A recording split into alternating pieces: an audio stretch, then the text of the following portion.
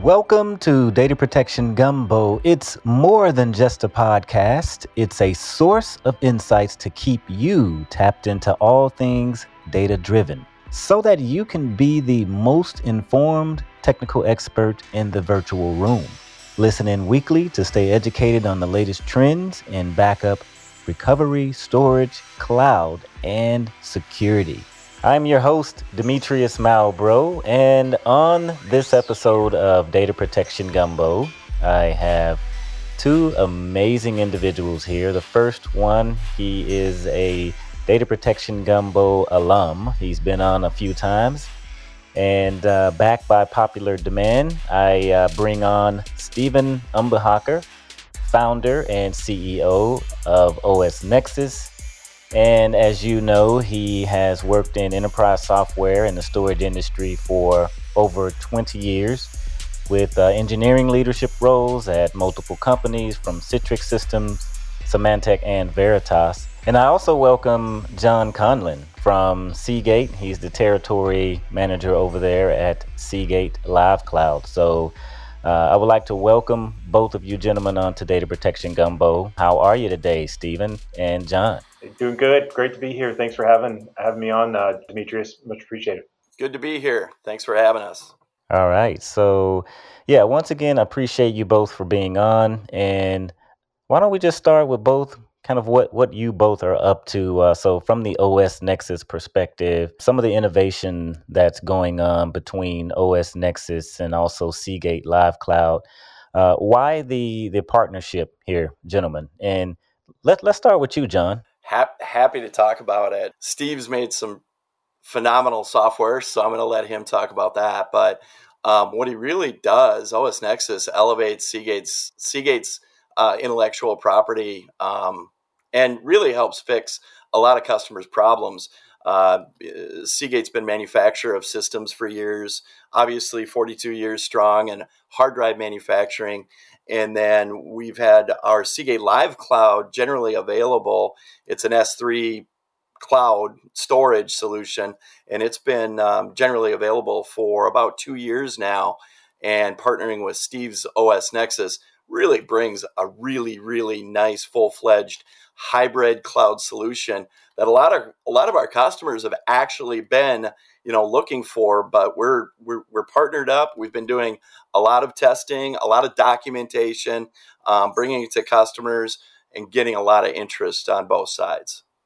Nice. And Steven, what about you? We really started working heavily with Seagate this year, and it was such a funny thing because the Seagate servers and JBODs were something that we hadn't. The JBODs we'd been using with customers for many years. The servers we hadn't.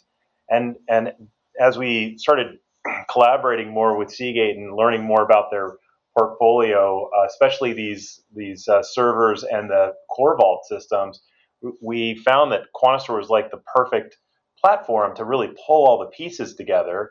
And from there, we started looking at the Seagate Live Cloud, saying, well, we can pull that together too. So it was just really, we were just found just a serendipitous time to start working with Seagate. And so what we've done with the software is made it so that Quantastor can auto-tier files, old files. Customer can set the age of the files and have those automatically move them into the Seagate Live Cloud, so it frees up local space. And then we've integrated it with the AP platform and the JBOD so that you can build scale up and scale out solutions on the Seagate hardware. So Seagate has a dual node server that's the 5U84, sort of real high density, and we can take that all in one unit and turn it into up to 1.6 petabytes of storage. And then using the Core Vaults with the 2U24, the all-flash unit, we can do these hyperscale configurations where we've really done something innovative there around 2 layers of erasure coding, and that bears some discussion too.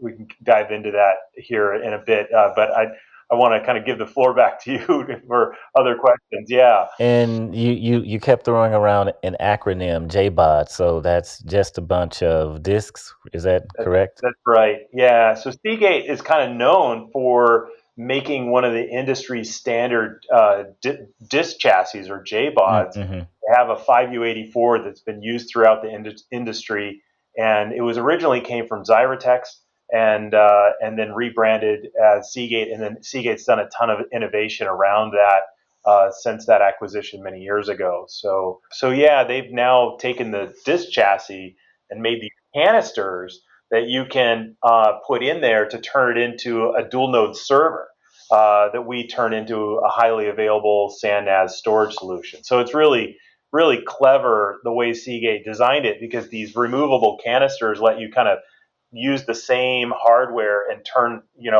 disk chassis with two regular just, expansion controllers in there and replace those with servers and turn it into a Quantastore solution. So that's really innovative and really easy to service, because the canister just pulls out of the back like a power supply, and you throw a new one in there and to replace it if there's anything that needs to be replaced. So it's like a field replaceable part. And so you telling me there's no command you have to run to kind of freeze the system or run a script to power it down. You can just pull it, plug and play, and pop it right in, and it continues to run. Is that what I'm hearing? You got it. Yeah, it's highly available. So if you pull one canister and put a new one in, it'll continue to run on the other canister. Okay. Of course, the new canister, the Quantastore software has to get installed on there, but then it can just reestablish high availability again with the new canister. Yeah. Awesome. And, I am continuing to have lots of conversations with CIOs and founders and co-founders, especially of cybersecurity and security data protection companies out in the industry. And I continue to hear from them about ransomware protection and things like immutability and air gap and all of these features, AI and ML, that companies are now using to, try to combat the protection and detection and recovery part.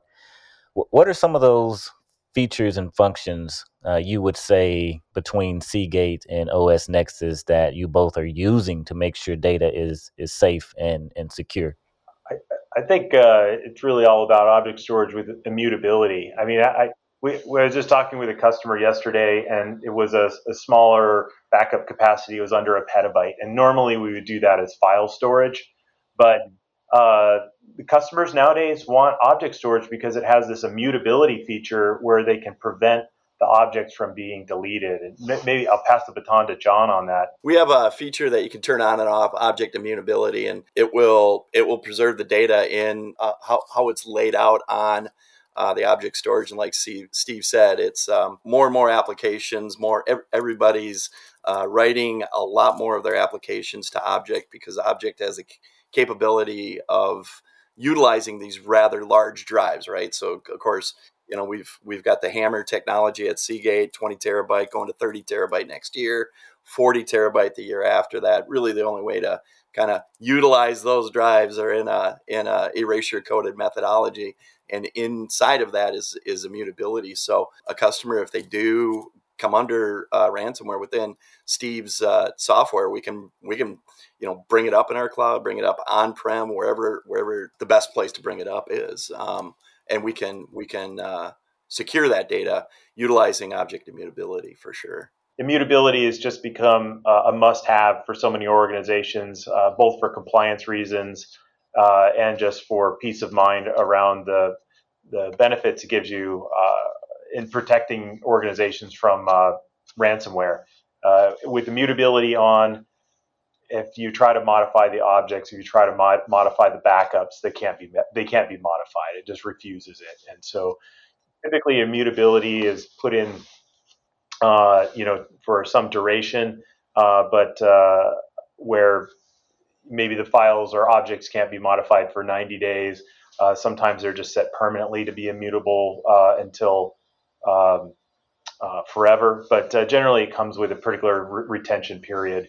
and then the data can be phased out by the backup software or whatever is being used. Yeah. I just wanted to add one quick point. All of this is the really nice thing is all this is managed in QuantaStor OS Nexus, sort of one screen. But the nice addition that our customers are enjoying on that in utilizing Seagate Live Cloud, I mean, you can do that on-prem with Core Vault, right? But utilizing Seagate Live Cloud gives you that extra copy that's off-prem as well. So it's immutable, off-prem, really solves a lot of high availability issues. So it's been working great. Demetrius, you were asking about how the things have changed from doing backups to tape to doing backups to object. And now it's really two tiers of object. People do backup to object, and then they do a backup to another tier of archive object. And so it's this kind of the main sort of object tier, like a Seagate Live Cloud or an on-prem with QuantaStor object, becomes sort of the first target for backup. And then after a certain age, then they might move it to another tier of object storage that's even lower cost. And sometimes those are object stores that are tape backed. Sometimes it's just another object store that's lower cost because of its location or how it's configured. Let's roll into the next question here. And the main purpose of storing data and protecting data, backing up data, just from my perspective, is being able to recover exactly when you need that data. Now, when you're talking in the cloud, you're talking ingress and egress fees, and the cost can be significant if you need to bring data back from the cloud to like an on-premises location. Have you guys had any conversations around recoverability and some of the costs associated with, moving data between clouds and back on premises or not? And John, can we maybe start with you? Yeah, happy to, because what you're touching on is really the premise of what Seagate Live Cloud was built for. I like to say Seagate Live Cloud was built for CIOs by a CIO. Our CIO is Ravi Naik, and Ravi consolidated 28 of our data centers down to 2 availability zones. I'm not going to say who, but our costs were getting pretty exorbitant. So he kind of scratched his head, looked at it after a couple of years in one of the hyperscalers, and said, we can build this. And he built it, and built it according to his team specs and what our internal Seagate, we're an $11 billion company, right? So we've got really quite a few requirements that our team needs with development and testing and day-to-day business and, all that. So we built it for that. And we were customer number one. And, roll it forward 2 years. He built it really kind of for that bulk, what I say bulk storage, but, bulk data requirements. So we are priced out positively, exactly addressing exactly what you just said, Demetrius, and that, we're $9 a terabyte price list. We have no additional, what I call use tax. So use your data, egress fees or no ingress fees, no API connectivity fees, no additional fees whatsoever. So you can use your data. You can bring it in, store it. You can run, AI against it, ML, whatever you want to do. If you didn't like it, pull it out. If you wanted to mirror it somewhere else, either one of our additional availability zones, or maybe you need, data in another space, there's no fees. So there's, as a matter of fact, and I'm not sure how many of these big logos I could tell you about, but one of the really biggest logos likes it because their costs were just going up and down. It was driving the CFO absolutely nuts. And, their business is predicated on the fact that customers were going to be taking their data out, and they look at it and they know exactly what they're storing, about 1.5 petabytes in our cloud. And they're like, take that times $9 and a terabyte, and we know exactly where we're going to be at. And that's solved a lot of their issues. So, yeah, I think that just gives so much freedom to the customers too, because they know if they want to go move it or make another copy of it, that it's not going to go add a whole bunch of additional fees because the egress and ingest fees are both zero. It's amazing. Yeah, and we're actually even getting like a lot of bad behavior. So the with the other clouds, the management was coming to them say, hey, you stop testing your data, or stop doing all these things. And quite frankly, you have to test your data. You have to test it to see if it's there and if it's working, or use it or test it against different data sets, right? Many of our customers have come on board just because of that reason, because they want to be able to test all day long, whenever they want to. Yeah. That kind of, some of the object stores use tape behind there, and just the low recovery rates just make it so that it's super expensive to recover data, and it's super slow at the same time. Yeah. Yeah. Are you seeing anyone maybe migrate data from tape into like a system like a Seagate Live Cloud, or any combination? It's one of our most successful business units, Demetrius. We actually have a whole team that's been doing that for about 20 years, Oh, wow. where we will take just about any type of media and we will ingest it onto our cloud. And we call that whole process is we'll take any LTO 1 through 12, 8 mil, 4 mil, DLT, whatever tape format, and ingest it in our cloud. So now they can actually put that into a live media, which is object storage. And we're also seeing, because we're Seagate, our cloud is always on spinning disk. It's Okay. always live media. And what about for you, Stephen? Are you seeing any use cases for tape and QuantaStore and just object storage overall? Yeah, a lot of increase in demand for object storage over the last year, and I think one of the interesting things too is I think object storage is starting to become more of a performance tier at the same time.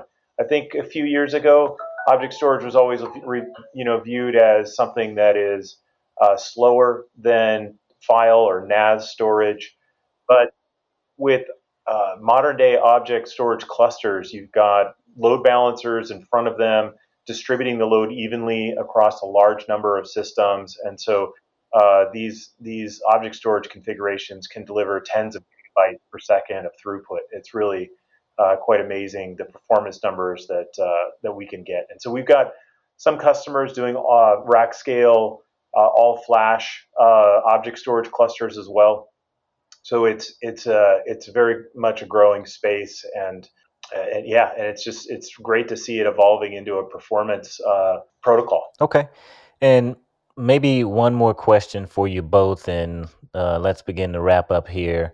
If you had to, and I'm not sure if you guys are super privy to the backup and recovery persona, the backup administrator, and maybe let's throw a cloud architect in there as well.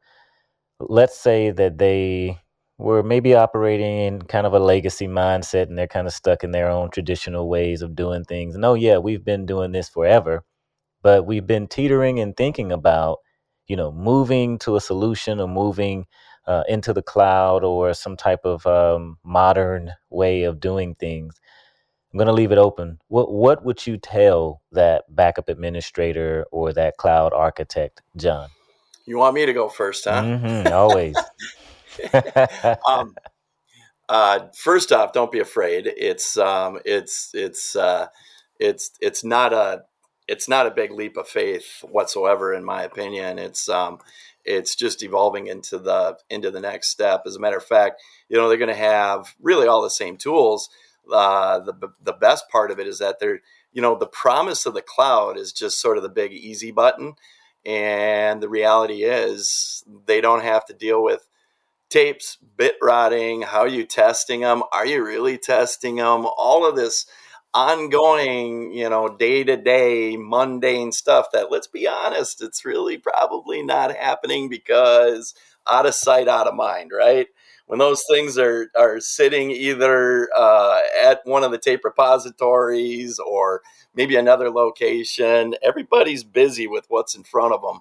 And the reality is the cloud brings that to life. So they still have to deal with backup, still have to deal with recovery. The beauty is, going to get rid of probably 50% of your mundane stuff to allow you to retool and work on more things that are directly positive to the bottom line of the business. So learning new tools, learning things like AI and ML, right? And, getting to understand some of the additional modernization of really what's going on in IT these days, and, cloud, data center 4.0. So, Stephen. I think it really kind of depends on the scale that they're at. If it's a business where maybe they've got less than a couple hundred terabytes of capacity, their cost of going to the cloud is really inexpensive. And so it's just kind of a no-brainer because, like John was saying, it's just the day-to-day operations of just having your backups go directly to the cloud is just such a breath of fresh air for backup and IT administrator to know that they don't have to go and shuffle tapes and just deal with all the possibilities of ways that a tape drive can fail or whatever. Where it starts to get more interesting is for these large organizations where it's like they're over a petabyte a month. So with like the large object storage players, a petabyte per month is like over $20,000. So that can be $1 million of spend. Yeah, over 5 years, you're at 1.2 million plus, and that's not including egress fees and things like that. So object storage really stacks up expensively at large scale, and that's where at OS Nexus we focus on taking care of those types of customers, so they can build their own cloud. So they can go and buy the Seagate hardware, combine it with the QuantaStor software as a solution, and have their own cloud, and now their costs drop by 70-80% or more versus the public cloud. So it's kind of like, do you build your own private cloud, or do you go with the existing public cloud? And that for backup, I think that's one of the key metrics. There's other cases where you might still need to put petabytes of storage in the public cloud because maybe it's for a content delivery network, and you'd need all the network connectivity and all that kind of stuff. And that's where you'd want to just use something like a Seagate Live Cloud to just move all the data there. But there's that calculus that has to be done. And it's really important to do that math on what's your burn rate going to be like having the data in the cloud, and figure out, okay, I'm going to have this much data to begin with, and I'm going to grow to this point. What's my bill going to look like at current rate? Because I think it surprises a lot of people. I think a lot of companies got caught out like, oh, hey, we're just going to move everything to the cloud, and they go and they do it, and then they start getting the month-to-month bill, and it's some sticker shock. And it's important to kind of do the 5-year plan, see where you're at, and see if you are a hybrid cloud, private cloud, object storage company, or that it's cost effective to move it all to public cloud. Okay, yeah, and that point you made around not truly understanding what some of the costs are in order to operate in the cloud. I recently did a podcast episode with David Hannemeyer Hansen, and he talked about why they left the cloud, and it was a very successful episode. So I will recommend for both of you guys to go back and watch that if you haven't already. And also for potential listeners of the audience that may not have already seen that episode as well. So I truly enjoyed this conversation, and my hat is off to John. John stepped in on a short notice and was available, and he jumped on, and I think he knocked it out of the park. But I'll let you know what the numbers look like once things go live here, John. So thank you both.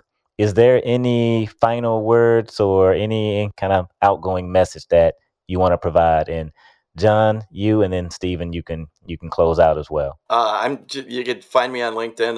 That's my main business. And just John Conlin, JOHN space CONLIN at Seagate on LinkedIn. Do a search there, and you should find me. I'm in Minneapolis, Minnesota. Trying to withstand all the snow here these days, but no, I really appreciate the discussion, Demetrius and Steve. Thank you very much. It was excellent. Yeah, well, likewise, you can find me on LinkedIn, and also Steve at osnexus.com. Yeah, real pleasure. I think it's just a really interesting time in storage right now. A lot of cool innovations happening, and just across the media, like John was getting at with the Seagate hard drives going from 20 to 40 terabytes per device. It's some interesting times. Well, all right. Thank you both for being guests on Data Protection Gumbo. Let's sign off. Thank you for listening to Data Protection Gumbo. Please follow us on Twitter at DPG Podcast and join our Backup and Recovery Professionals LinkedIn group. Just search Backup and Recovery Professionals on LinkedIn and you will find the group. And until next time, Gumbo listeners, have a fantastic week.